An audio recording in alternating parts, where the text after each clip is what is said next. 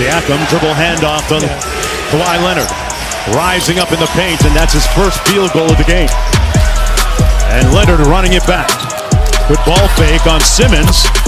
And Kawhi Leonard with his first three-pointer of the game. Ibaka on the break. Off the great dime from Lowry. Leonard. Boy, he made that look easy. Well, was he doing a drill? He does it in slow motion. See, we don't have to use the slow-mo camera. He played most of the game in the paint. Now he's all over. This is the time of the year that he's been waiting for. Kawhi Leonard, like he's doing a drill out there. Leonard against Scott. Kicks it out to Gasol. Got a clean look. Nice. And he knocks the game at 84. Marc Gasol coming alive at the right time. Embiid got picked off. Butler picked up Leonard. It didn't matter. Kawhi Leonard drills another jumper. Simmons pressing up on Leonard. Embiid switches. Fires a long one. Nothing but net. Kawhi not. Toronto Raptors will even this series at 2 apiece as the Raptors come back, bounce back with resilience in a robust way.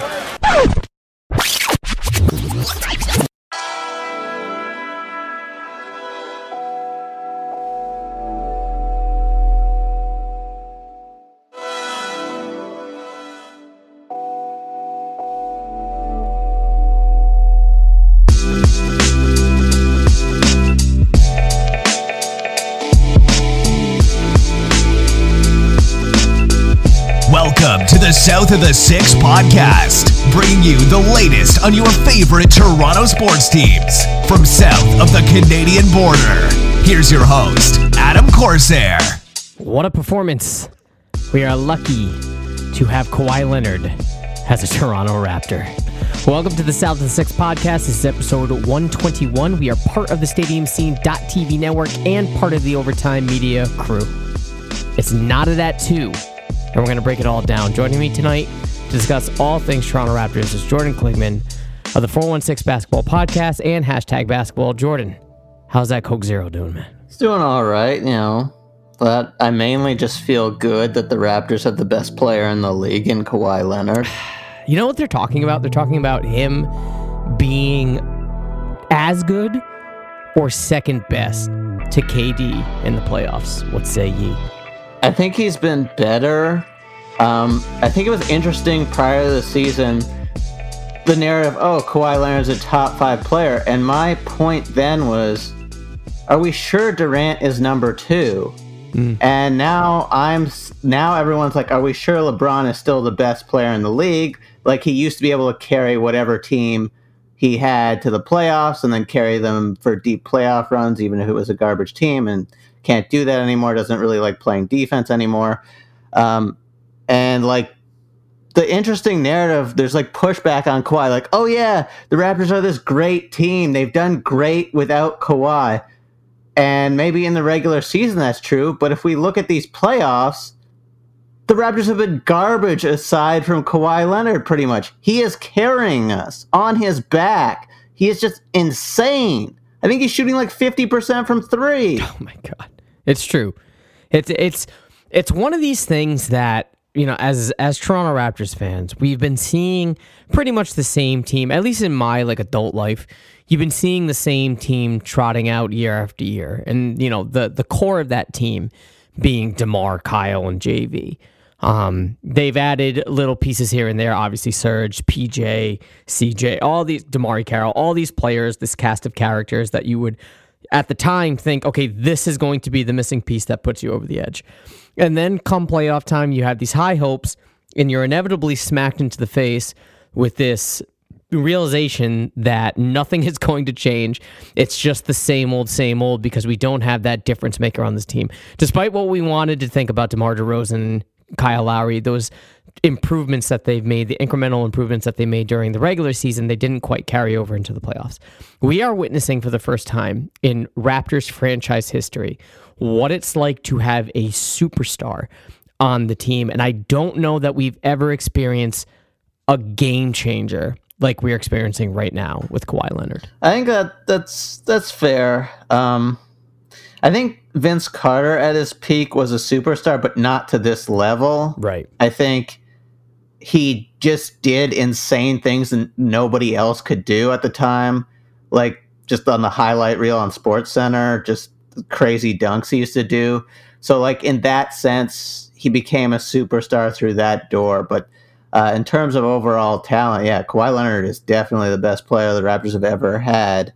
And I'm not shocked by this. Like, I feel like a lot of people are like, yeah, I'm not shocked either. But then, like, when it came to in the summer, when like everyone's like, yeah, I don't really want to trade for him. I don't know if he's healthy. I don't know what's with him. He couldn't cut it in San Antonio. He couldn't get along in the best organization in basketball. And that's a red flag. We don't want him. He's going to leave in a year. It's like all these excuses as to why you don't want this great superstar. And then the Raptors just swoop in and make a great trade because everyone's thinking like putting reasons not to trade for him, as opposed to just, okay, this guy's a fantastic talent. Maybe we should want him. Yeah, there is some revisionist history when it comes to that, because the overall mentality at the time was super divided, right? It was, a part of us, or a portion of the fan base rather, wanted to stay loyal to DeMar DeRozan because this is the first time, or one of the first time, that you had a franchise guy not wanting to leave the team nor the city. Like, it was an effort by him to stay in Toronto.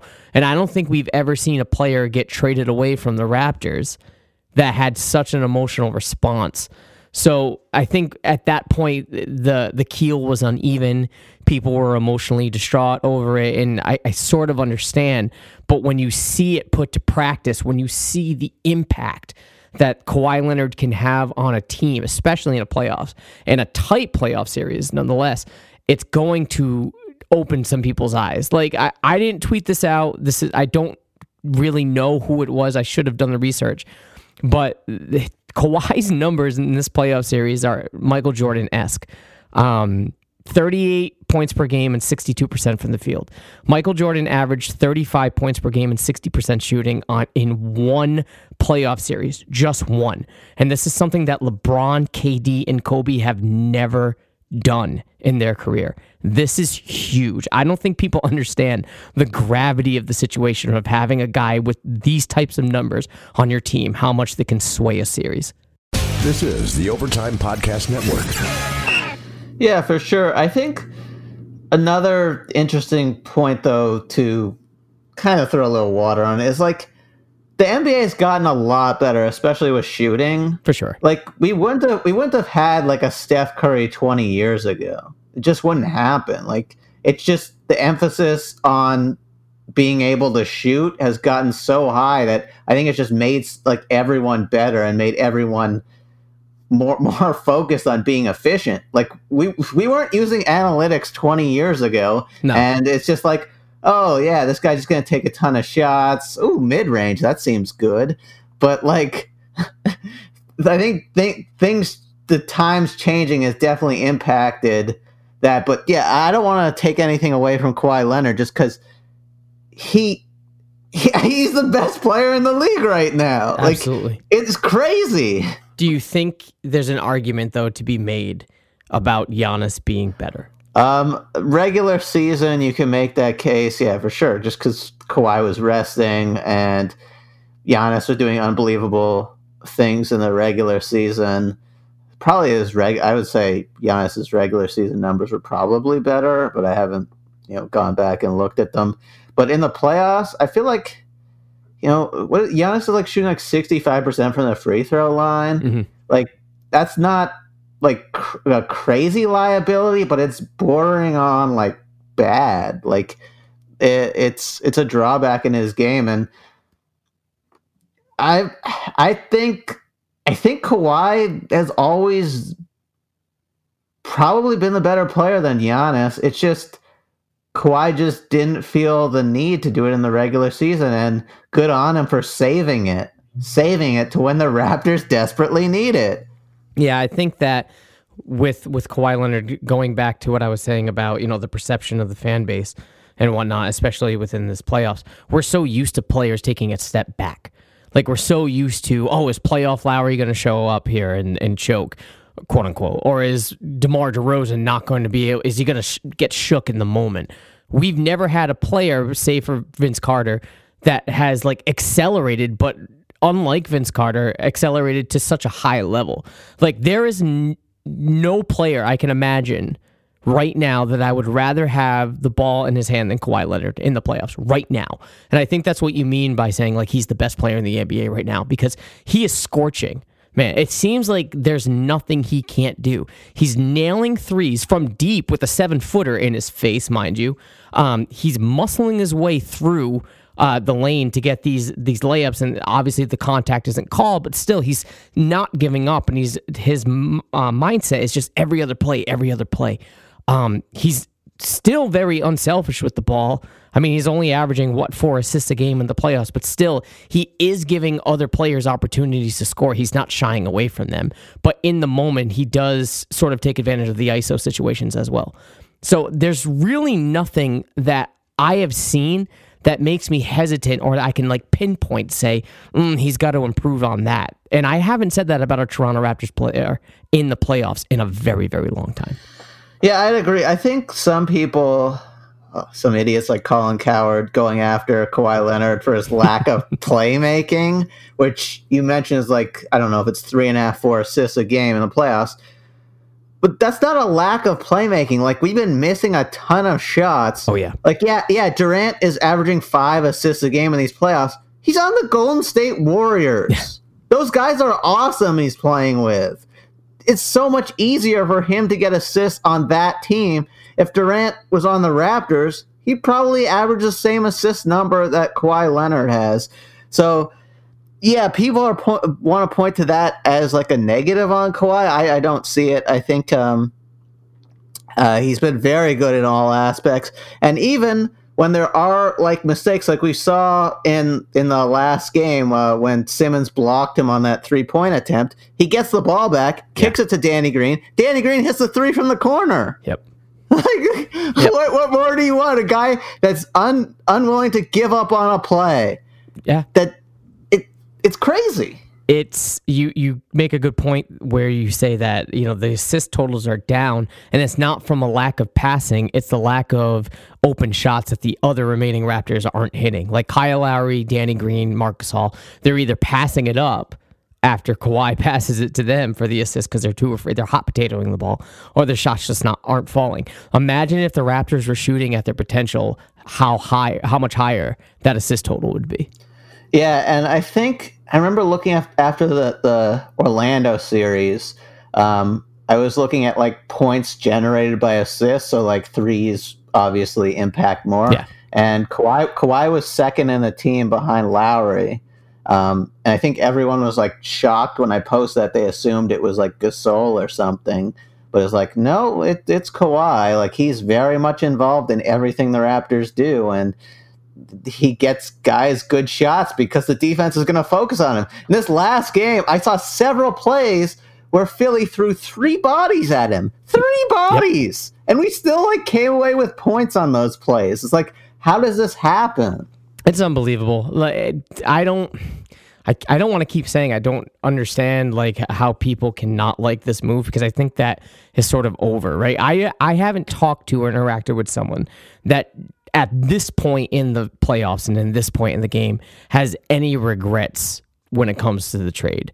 And I think it's because, as we've been saying, like, the totality of this is that you're seeing it in action, right? And I don't know if that's because people were unfamiliar with just how good Kawhi Leonard was in the playoffs before his injury, or maybe it's because, especially if they were newcomers to the Raptors, he had only played 9 games the previous season, so they may not be familiar with, visually what he's done. But this is a game changer, man. And this is like the type of player that you want, because given how good the Sixers have shown themselves to be in this series, you need a guy that you can rely on to sort of carry the team. And obviously, as we've been mentioning, you want the other players on the team to sort of amp it up a bit. But the saving grace, the silver lining here is you still have Kawhi Leonard to will this team to win. Yeah, for sure. I actually don't think Philly's been great in this series. Really? No. But, Jimmy Butler, aside from game 1, has been great. But, like, I don't, like, there are other guys I feel like just haven't raised their game. Like, I feel like Simmons, he's been kind of bad. Like, he's good at, like, hanging around, like, the weak side, getting those offensive rebounds and, like, getting putbacks and stuff. But, like, I feel like he doesn't help their offense, like, at all. Embiid, despite everyone wants to say, like, despite him not scoring in the last game, he was terrific defensively. He had like 2 crazy blocks, I think, on Serge Ibaka that it just like looked like Serge Ibaka like got murdered. Like it was just insane blocks. But he's, I guess, from the offensive perspective, like he had that 130 plus game and then hasn't really been there in the other games. So it's like I see that too. And then Tobias Harris, I think he was 2 of 13 from 3 in this last game. And he got a lot of open looks. Like, we could have easily lost that game if he made, like, I don't know, 3-4 more shots. And I'm getting more worried now thinking about these things because I feel like Philly's, like, still not playing, like, close to their ceiling. We're just kind of playing bad but riding Kawhi, and he's just carried us through. And I don't know. Like, I think a lot of people look always when we lose, it's like we're gonna blame everyone. We're gonna blame Nurse. We're gonna blame. Oh, I've actually seen people where it's like, oh, we should not have made that trade. Like when we lose, I don't know why. I've seen people go after Masai. Like, how dare he? We have no depth. And like when we win, it's like let's credit everybody. Let's credit Nick Nurse. Like, I'm just like, yeah, Nick Nurse, he was fine in that last game, but he went big and played the players he did out of necessity because like those are the only guys that like we were getting anything out of. We were playing the starting lineup plus Serge Ibaka. Like, those are the only guys producing. So it's like, okay. And I thought his timeouts were actually better in that last game because he never let Philly go on a run. The thing is, though, is when it comes to Nurse, this is the biggest thing that I've noticed is that he's given the bench players, specifically Fred VanVleet, Norm, and Serge, prior to this game. And I guess we can take Serge out of the equation because he did have a pretty good game in Game 4. But he gave those two specifically a lot of rope and a lot of minutes, a lot more minutes than I felt comfortable with. Whereas you compare it to this game, Fred VanVleet, Norman Powell, and Patrick McCaw totaled 16 minutes total. And so I feel like that is like a huge jump and a huge, like a much tighter leash from Nurse on the bench players that if they're not going to get it done, he's not going to allow them time to figure it out because I think he realized when Game 4 that this is the definition of a must-win game. I don't know that the Raptors have ever faced that this season at all. And so to be faced with that for the first time in the playoffs, I'm very happy with the adjustments that he made because I do think a lot of the blame in Game 2, specifically Game 3, had a lot to do with Nurse. Yes, the Raptors weren't hitting shots. There's no excusing that. And I do think that when you have players on the floor not performing, that is the highlight right there. You need them to perform. But I do think Nurse is partially to blame for the adjustments that he failed to make or the substitutions that he failed to make or the substitutions that he did too early in those two losses. Yeah, I think just playing your starters more minutes, I feel like that's just like a given. Like Tom Thibodeau would do that, like even if he didn't need to, he'd be like, regular season game, right. Okay, guys, 45 minutes. You guys are all playing that. But like, I feel like that's just like we saw Jokic play 65 minutes in a quadruple overtime game. Yeah. Like, he's not in great shape. And it's like, why can't all our starters play 42 minutes a game? You pull them like with 3 minutes to go in the first quarter. You put the subs in then. You do the same in the third quarter because then you get like the TV timeout between quarters. And and then you just play your starters the entire rest of the game. You get 42 minutes. I feel like that's like, why isn't everyone doing that? I don't understand, because like our bench is useless. Like they're massively negatives. They're what's holding us back right now. I think our starters did have one really bad game. Was it game 3 or it was game 2? 3? Yeah. Yeah. Okay. So they're like that. I guess you can't expect them to be like amazing, like 100% of the time, but like the bench has been bad like 100% of the time. So you want to minimize that. I feel like that's an obvious thing. The going big thing, I feel like it was a gamble also, like, because it's more focused on towards like a zone-ish defense, because like Ibaka and Gasol, you can't expect them to get out onto the perimeter and close out, but when Philly isn't hitting their shots, it's gonna work. Right. And it worked. It was a gamble that worked, but I still think it's a risk, but there's like a lot of risks and trade-offs, and Nurse chose that one. It paid off. But like, I'm still not confident in our offense. I think our defense, for the most part, has been pretty good throughout these playoffs. Pretty damn good.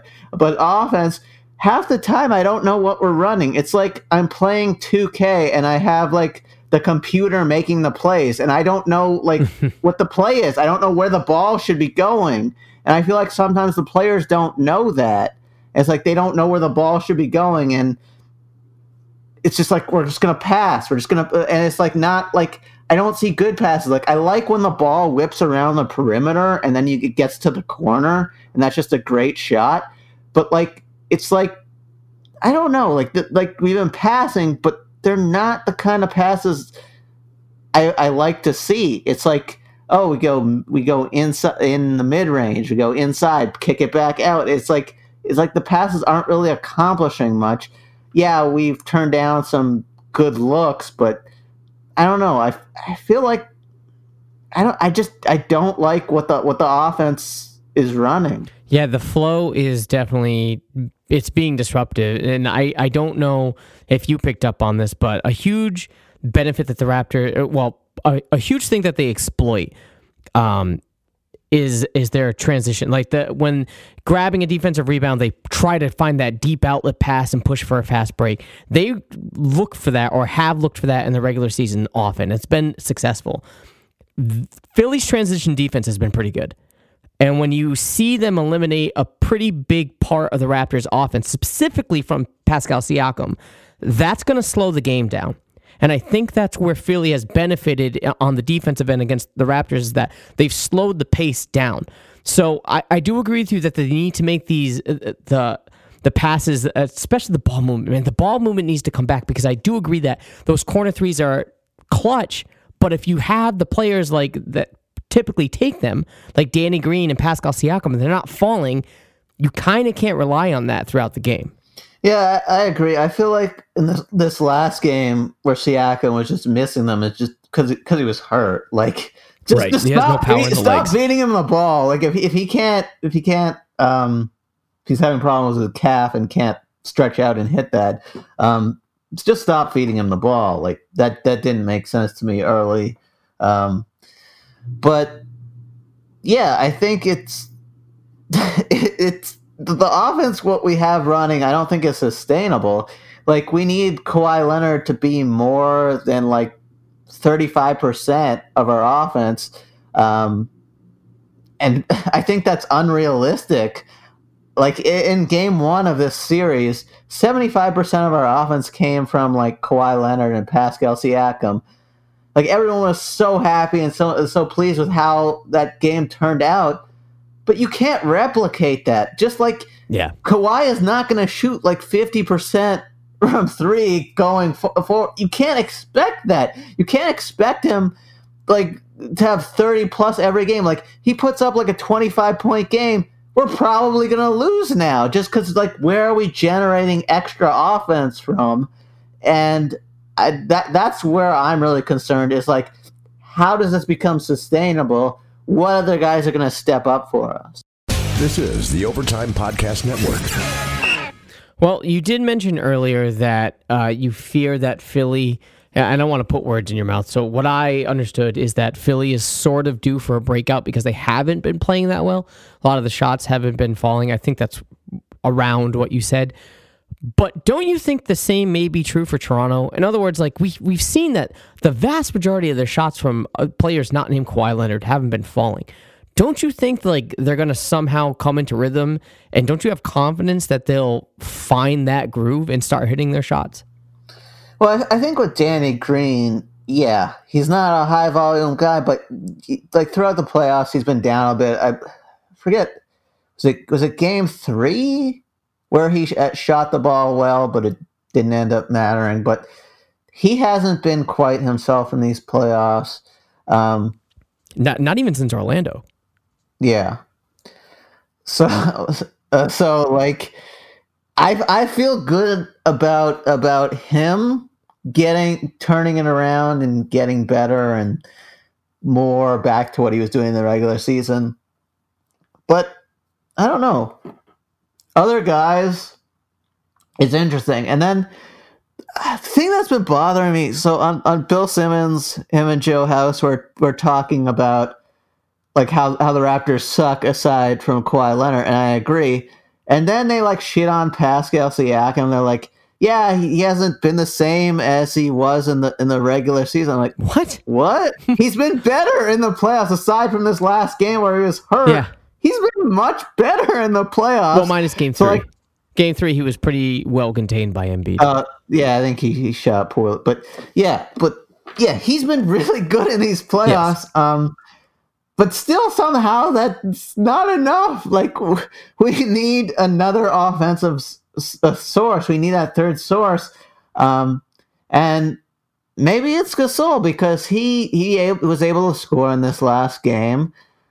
And he's typically a guy that doesn't like to shoot, even though I think in the Orlando series, I remember looking, he was like amazing from like every zone. Like I think in the paint, he was great. Or no, I think it was restricted area, then mid-range, and then above the break. Like his zones, like where he was shooting the basketball, he was like insanely great. He was like shooting like 75% or something from those zones. And then like he wasn't shooting well, I think, prior to this game in this series. But like he's getting looks, and he's getting looks from places he likes to shoot. He should be shooting more, I think. I think with Lowry, I don't know. I'm a little worried there. We saw in this game he established himself early in the first quarter, got buckets, but then didn't really score much throughout the rest of the game. So I don't know. Like he'll have a 20-point game here and there, but I don't know if that's now reliable from him. Yeah, but his offensive game has changed dramatically. Compared to previous seasons. And I know you want your all-star point guard to average more than 12.5 points a game, especially in this series. But I think that when, in a vacuum, if Pascal's right and Kawhi, that sort of mitigates Kyle Lowry's lack of offensive production and scoring. I do agree with you when it comes to Marc Gasol. I think he's been a little bit gun shy, and I was happy towards like the second half and onward from Game 4. He was much more eager to take that shot, especially the above the break threes. I want to see no corner threes from Gasol like for the rest of the playoffs, period. I don't care how it's drawn up. If he's going to, I'd rather just have him fake and try to, dribble up, and he doesn't even have to go all the way to the rim. He can just, take a little mid-range jumper at that point because he will make those. But the, corner threes, that's just not his game. And I think that's what the issue is, that the Raptors are sort of square peg, round holing a lot of these plays just to get a shot off. And if it's not coming off the appropriate hand, it kind of renders useless at that point. Yeah, I'm pretty confident Marc Gasol has not made a corner three for us this season. No, not one. I don't even know if he made one in Memphis. I'm assuming he probably did, but that wasn't his shot then either. But going back to Lowry, it's like, yeah, I love his playmaking. I love his defense, but it's like it just feels like we're always lacking scoring. That I don't know why it always is that it's just like, oh, we need more points. And a lot of people have been suggesting that Patrick McCaw get more minutes. And if scoring wasn't an issue for us, I'd be like, okay. But like, I don't think we can play McCaw just because then we're playing a 4-on-5 offense. And then I think it will handcuff our offense even more. So I think we're in a weird spot where it's just like, I think Lowry has been fine, but like we need points, and I don't know what's happened. I don't know what's happened in these playoffs, because in the regular season we were a great offensive team. Like, scoring points was not an issue at all. I don't even think that it's like a depth thing. Like, people making the argument like, oh yeah, if we had DeLon right, it would fix certain things. No, he was a terrible shooter. DeLon was awful in a Raptors uniform this season when he was playing with the bench, and he was just bad this season. He's hesitant. He doesn't like shooting. Like, he would not have been the answer. And I really don't know. I think it's a structure of what we're running on offense that it's just like, okay, put the ball in Kawhi's hands. He's got to do it. And it's working because Kawhi's amazing, but Kawhi, I think he's had one off game. Was in the Orlando series where he didn't shoot the ball well because he had the flu. Yeah, I think he wasn't getting calls early when he was attacking, so then he like got timid and wasn't attacking as much. But like, he's gonna have another off game at some point, and I fear for that day, because that day we're gonna need everyone else to step up. It's not gonna be one guy filling his shoes. We're gonna need like 4 guys filling his shoes. When it comes to Patrick McCaw, like you mentioned, I hope people aren't saying that Patrick McCaw needs to get more minutes or equal minutes to Kyle Lowry. I don't think that's a recipe for success at all. However, I don't know that I have an issue with him getting more minutes than Fred VanVleet. In fact, I wouldn't be opposed to Nurse just sitting Fred VanVleet and going with McCaw. So much so that, 4 games against Philly, he's averaging 1 point per game. He scored 4 total points throughout this entire series. And he's averaging 17 and a half minutes a game. This can't happen. Like, he has become so much of a liability on the floor. I don't know if there's an injury issue that we're unaware of. I don't know if he's just shook, or maybe like the most obvious answer is that the matchup is just bad because of the length Philly has. But he's just a liability on the floor, and I don't know that I can trust him when Kyle Lowry needs, a rest. I'd rather at that point put McCaw on the floor for the length, because the scoring is probably going to be identical, if not just a little better than what Fred VanVleet is generating. And I sort of trust him more on the defensive end than Fred VanVleet. Yeah, Patrick McCaw is definitely a better defender than Fred this season. Fred has not been a good defender this season. I think last year he definitely was. This season, the analytics say he's not been good defensively. And if you look at Fred's numbers this season playing with the bench, they're not good. Like, if I asked you, what is his field goal percentage playing with the bench this season, what would you say? Field goal. I would hope it was in the 30s, like maybe 35.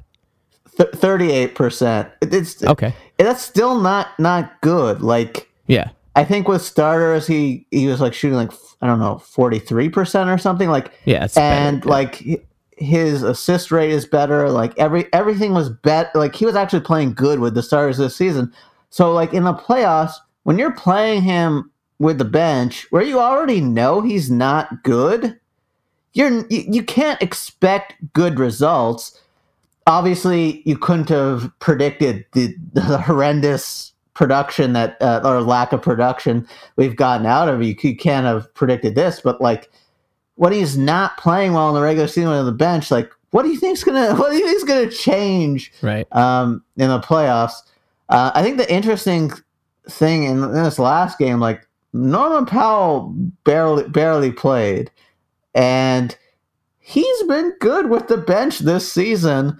I think the regular season Powell shot like 40% from three. A lot of the good shooting came post All-Star break after the trade, but that was interesting. I guess, like if we're matching up size wise, Powell doesn't work either because I think he's like 6'4". That's kind of small for like a shooting guard, small forward if you're going against a big team like this. But I thought that was interesting. He didn't get more minutes, and I don't think he's been great in the playoffs, but he's had the odd good game here and there. I feel like he's the one guy we can kind of trust off the bench. Like Ibaka's had horrendous games off the bench where you can't trust him, but when Ibaka's like playing more with starters, it kind of works. I don't know. When Ibaka plays with Kyle Lowry, I think that's when he's at his best. So when you put him on the floor with the Fred VanVleet, who doesn't really know how to properly utilize a Serge Ibaka, things are going to get all fucked up. But Norman Powell, when it comes to like his defense, I don't mind it. Norman Powell's the one guy that in a perfect world, like if the bench wasn't so shitty as it is right now, I really wouldn't mind him playing because like even with the lack of offensive production, I do like his defense. So it sort of mitigates that. But I don't know. I think that Norman Powell maybe should get just a little bit more of an extended look, but I don't want it to be to the detriment of the team, like especially against a Philly team that you're right, he doesn't match up well against. So maybe this just isn't the proper matchup for him. You look at previous seasons where like the Bucks a couple years back in Indiana and Miami, he matched up better with those squads and they weren't nearly as long totally. So with this team, I just don't know that he matches up well against Philly. But, bringing it back to Fred VanVleet, I just don't know that he's playable. Like, you can't put someone on the floor that's averaging 8% from the field. That is awful. That is absolutely horrendous. I just don't know why Nurse seems to, like, force the issue with him. Because, quite frankly, with the offense, even if he goes with McCaw, it can't be any worse. It literally can't. What is McCaw going to do? Shoot 9% from the field? Okay, that's still better than Fred VanVleet right now. So what is the issue? I just feel like this is a sense of the Casey-ism that was rubbed off on Nick Nurse, that you have to stay loyal to your guys, but you have to play to win. You have to coach to win. And Fred VanVleet isn't part of that recipe. Fred VanVleet isn't part of that winning recipe to help the Raptors win. So why even put him on the floor at all? Yeah, I don't think we can play him off the bench, especially in this series. If Siakam wasn't going to play, I was suggesting starting Fred because I think then you turn those horrible negative minutes into positive minutes because he's had a lot of success playing with starters this season. So yeah, I would have suggested that, but Siakam played, and then it's like where you can't fit Fred in. I agree with you that like you can't bring him off the bench. You can't make him the primary ball handler. It just doesn't work. I feel like he's good with Lowry. Like everyone we're talking about is like, yeah, they're better with Lowry. But yeah, so I definitely see that. But at the same time, like, I don't want to play McCaw too many minutes. Like I'm fine. Like if he needs to play like 5-10 minutes, fine. Because you need subs. But like I don't trust him. I would not trust our offense when he's on the court. But yeah, you hope that his defense kind of mitigates that. This is the Overtime Podcast Network. Look, when it comes to Fred VanVleet, like I'm looking at these games, right? So game 1 against Philly, he played just over 23.5 minutes. I get it. It was a blowout in Toronto's favor. Probably a lot of that was downtime. It didn't really matter, so I'm going to excuse that. But the close game, the lost game 2, 18.5 minutes, nope. The terrible game where we got blown out about 21 minutes, just south of 21 minutes? Nope. And yesterday we had the biggest win of the year, played just over 7 minutes. I feel like there's a reason. Like, obviously this doesn't, the blame doesn't completely fall on his shoulders, not by any stretch. And I hope that's not what's being conveyed here. But at the same time, I just need to see less. And I think what you're saying is you need to see more starters.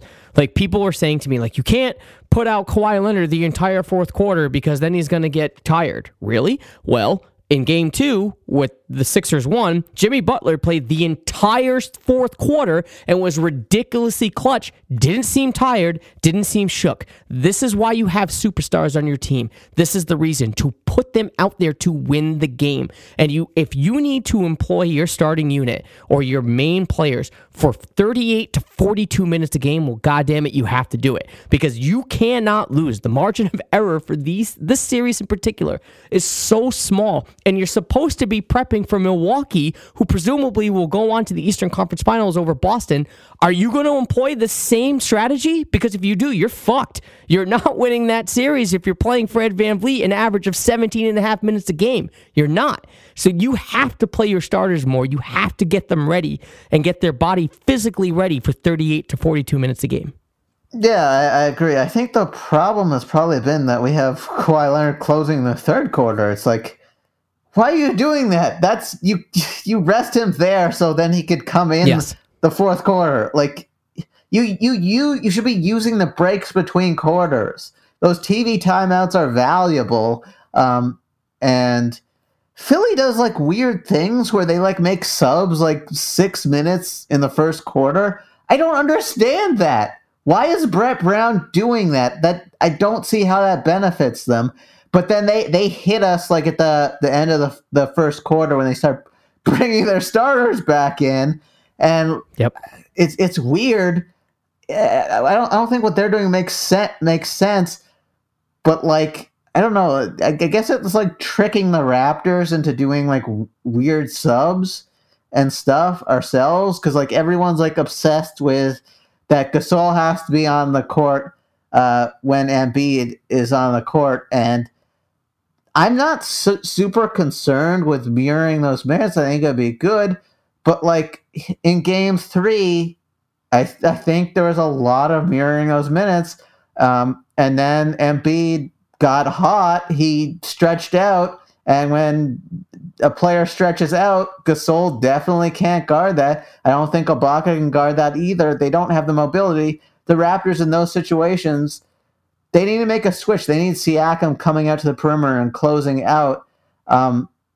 It's like little things that scheme-wise need to be done. Like in such and such scenario, when this is happening, we need to do this. And it just seems like, I don't know, Nurse is like trying to win a chess match or something.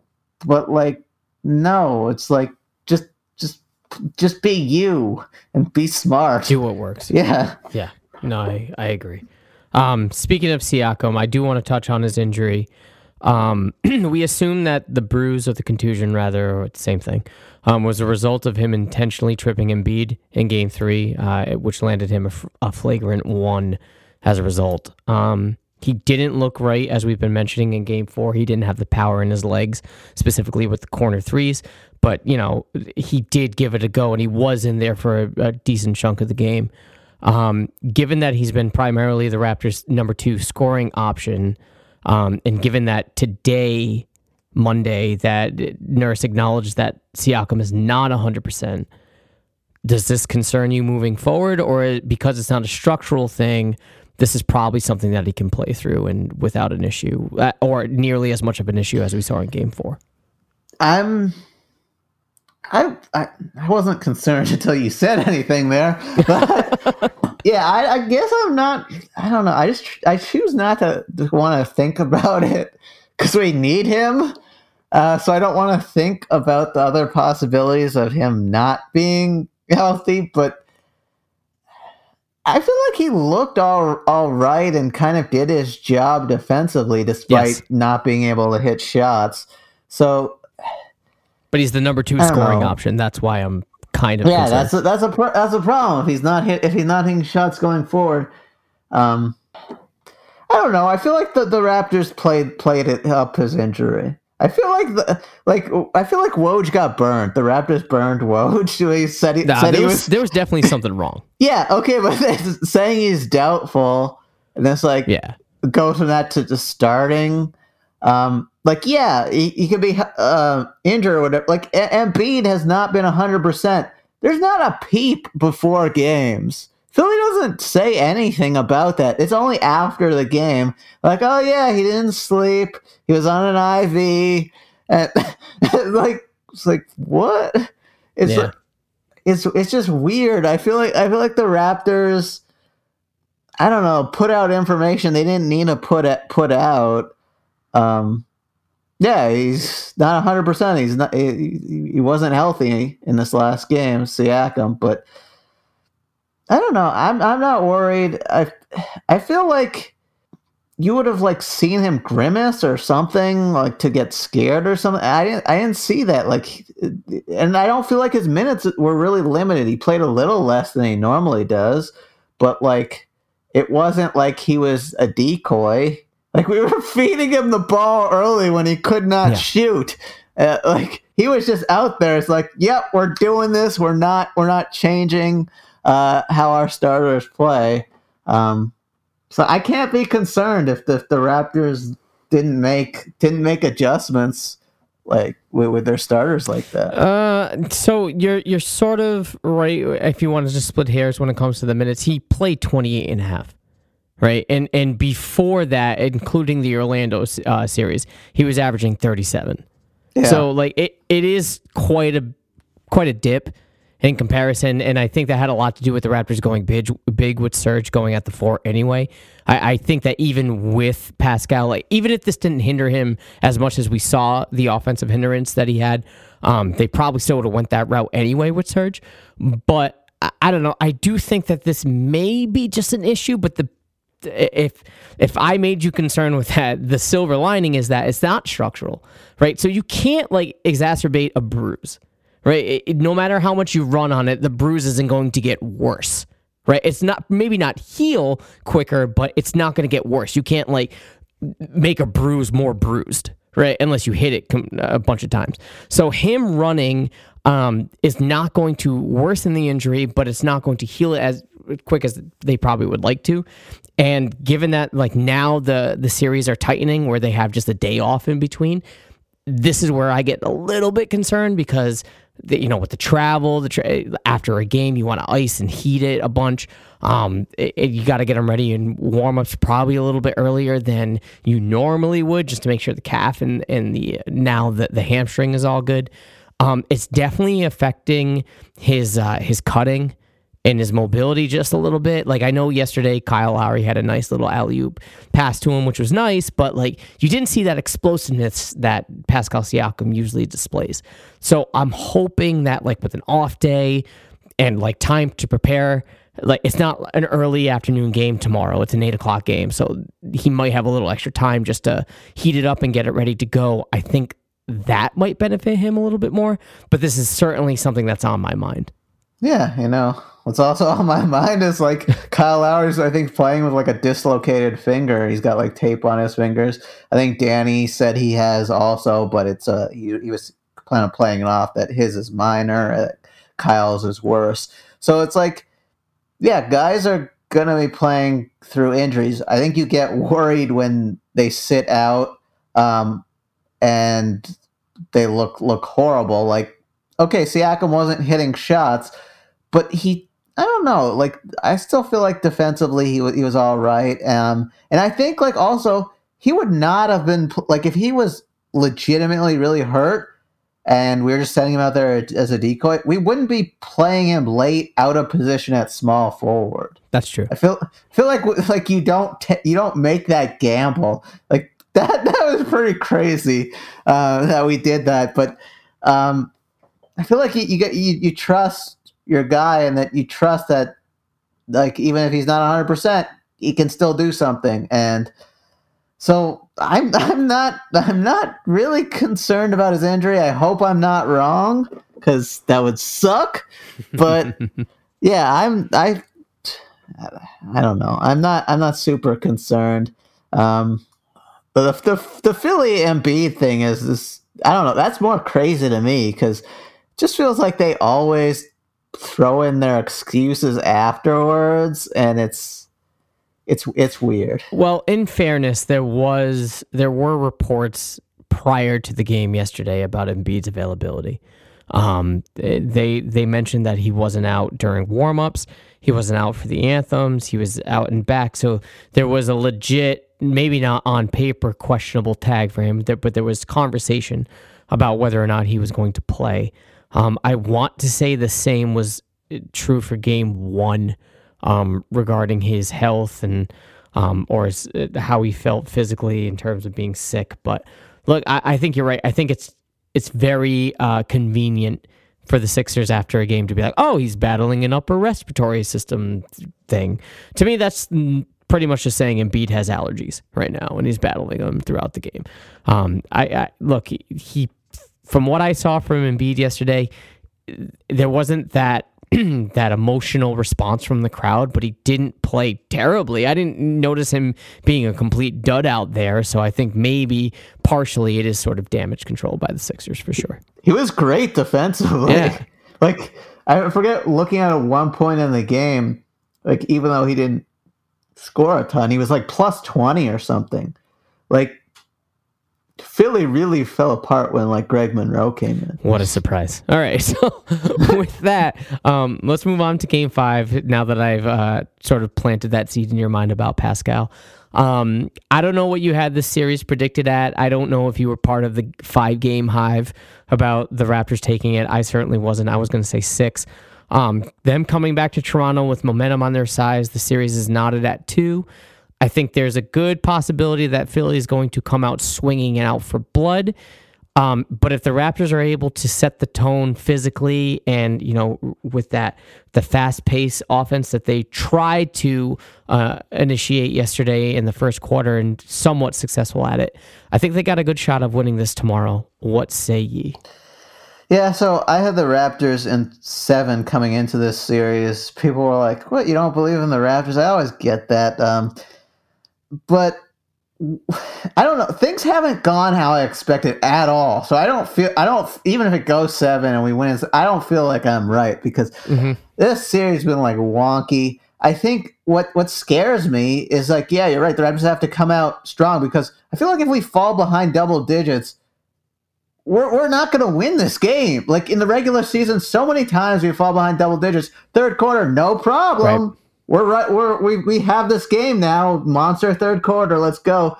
This isn't the regular season. This isn't like shit tier competition. This is a decent team we're playing here in Philly. Like we're at home. Like we should win, but we got to come out strong. Like Kyle Lowry needs to, I feel like, get his points early again. Just be aggressive, and I feel like that pumps us up a little bit. So yeah, I think we can win. I think we should win, but we got to come out strong early and not look back because I feel like Philly goes on one of their runs and we have like a late timeout or something, and we can't recover. It's just like, how do we make this? Like, we're trying to make up for offense like 20 minutes prior in the game. It just like, we're not going to get it. We have to do it like in the moment, be there. What I've noticed from this Toronto Raptors team thus far in this playoff series, and somewhat yesterday, they did a good job calming it down, but for the majority of this playoff series, they've been bullied. Really, they have been bullied, and the 76ers have been implementing a physicality or a physical offense and defense that is working in their favor. They're setting a tone early. I mentioned on the previous show that it's easy to set that tone and not be, susceptible to these ticky-tack calls because, like the Orlando game in Game 1, they set that tone early. So when you have the refs, with this mentality from the jump, I think that lays the table for how the game is going to go for both teams. I think the Raptors would benefit to play the bully in this game. They really have to. They have to come out much like game 1.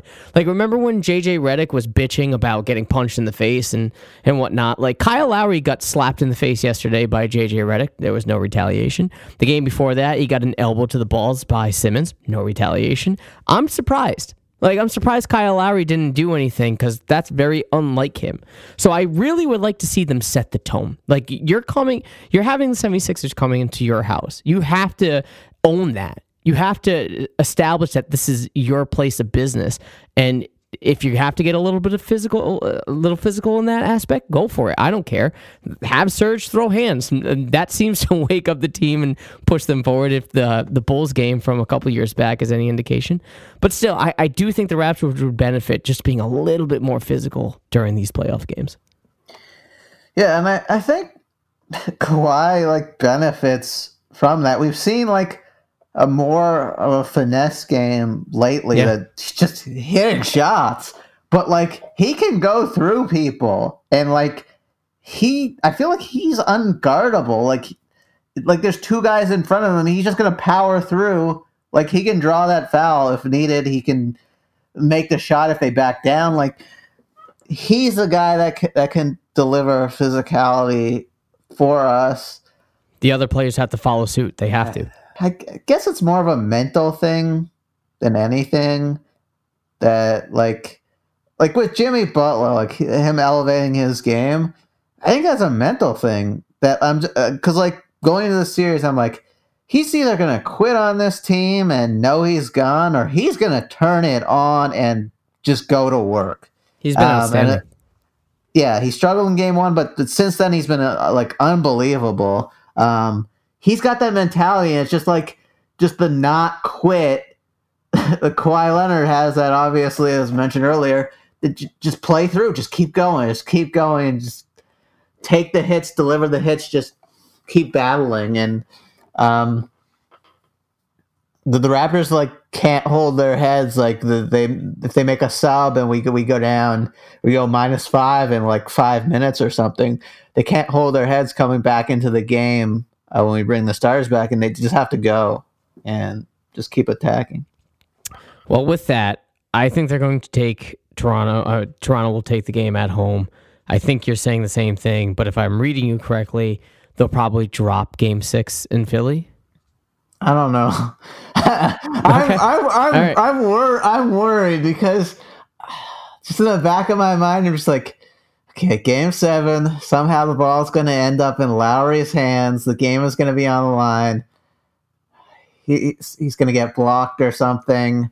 And that you're getting deja vu. And then Paul Pierce will be no, my block was better. With the Nets, my block was better than that Ben Simmons block that won the game for Philly. So I have that worry circulating in my mind. It's not real. It's a delusion. But I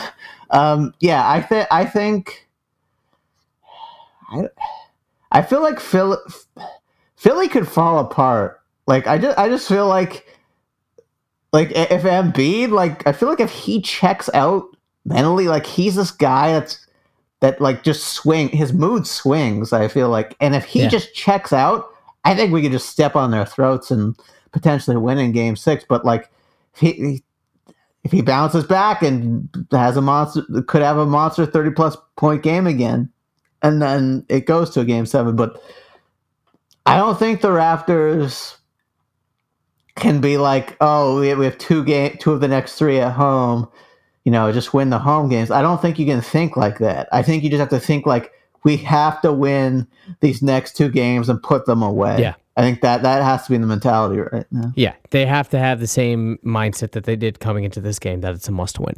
Because you can't... I don't want to go down 3-2 going back to Philly. I don't want that at all. If Toronto ends up winning tomorrow's game and are up 3-2, and then consequently, or I guess inevitably, they end up dropping Game 6 to Philly, the series is still knotted. You still have that insurance. You still have that cushion. I don't know if it may be a matter of the Raptors play better with their backs against the wall. I'm not really sure about that? I think Lowry definitely does. Okay, so do you... For whatever reason, he does when it's on the line, he shows up. But like when it's not a must win, like he's a little relaxed. Yeah. Well, hopefully they come out with that mentality tomorrow. You definitely want to play big in front of your home crowd, and then if it's the Bucks, man, oof, it's not going to get any easier. That's why I want them to establish and to get familiarized with this physicality, because I think that would benefit them against the Bucks. But that's a different conversation for a different day. That's going to do it here. You know the deal, man. Promote any and everything you got going on, where people can find you on Twitter. Go for it. Floor is yours. So today is May 6th. I just want to wish Jonas Valanciunas a happy birthday. That's all I got. You can find Jordan's Twitter in the description of the show, as well as his podcast link and his work. Jordan, it was been a pleasure. Thanks for hopping on, and I'll talk to you soon, man. Thanks for having me.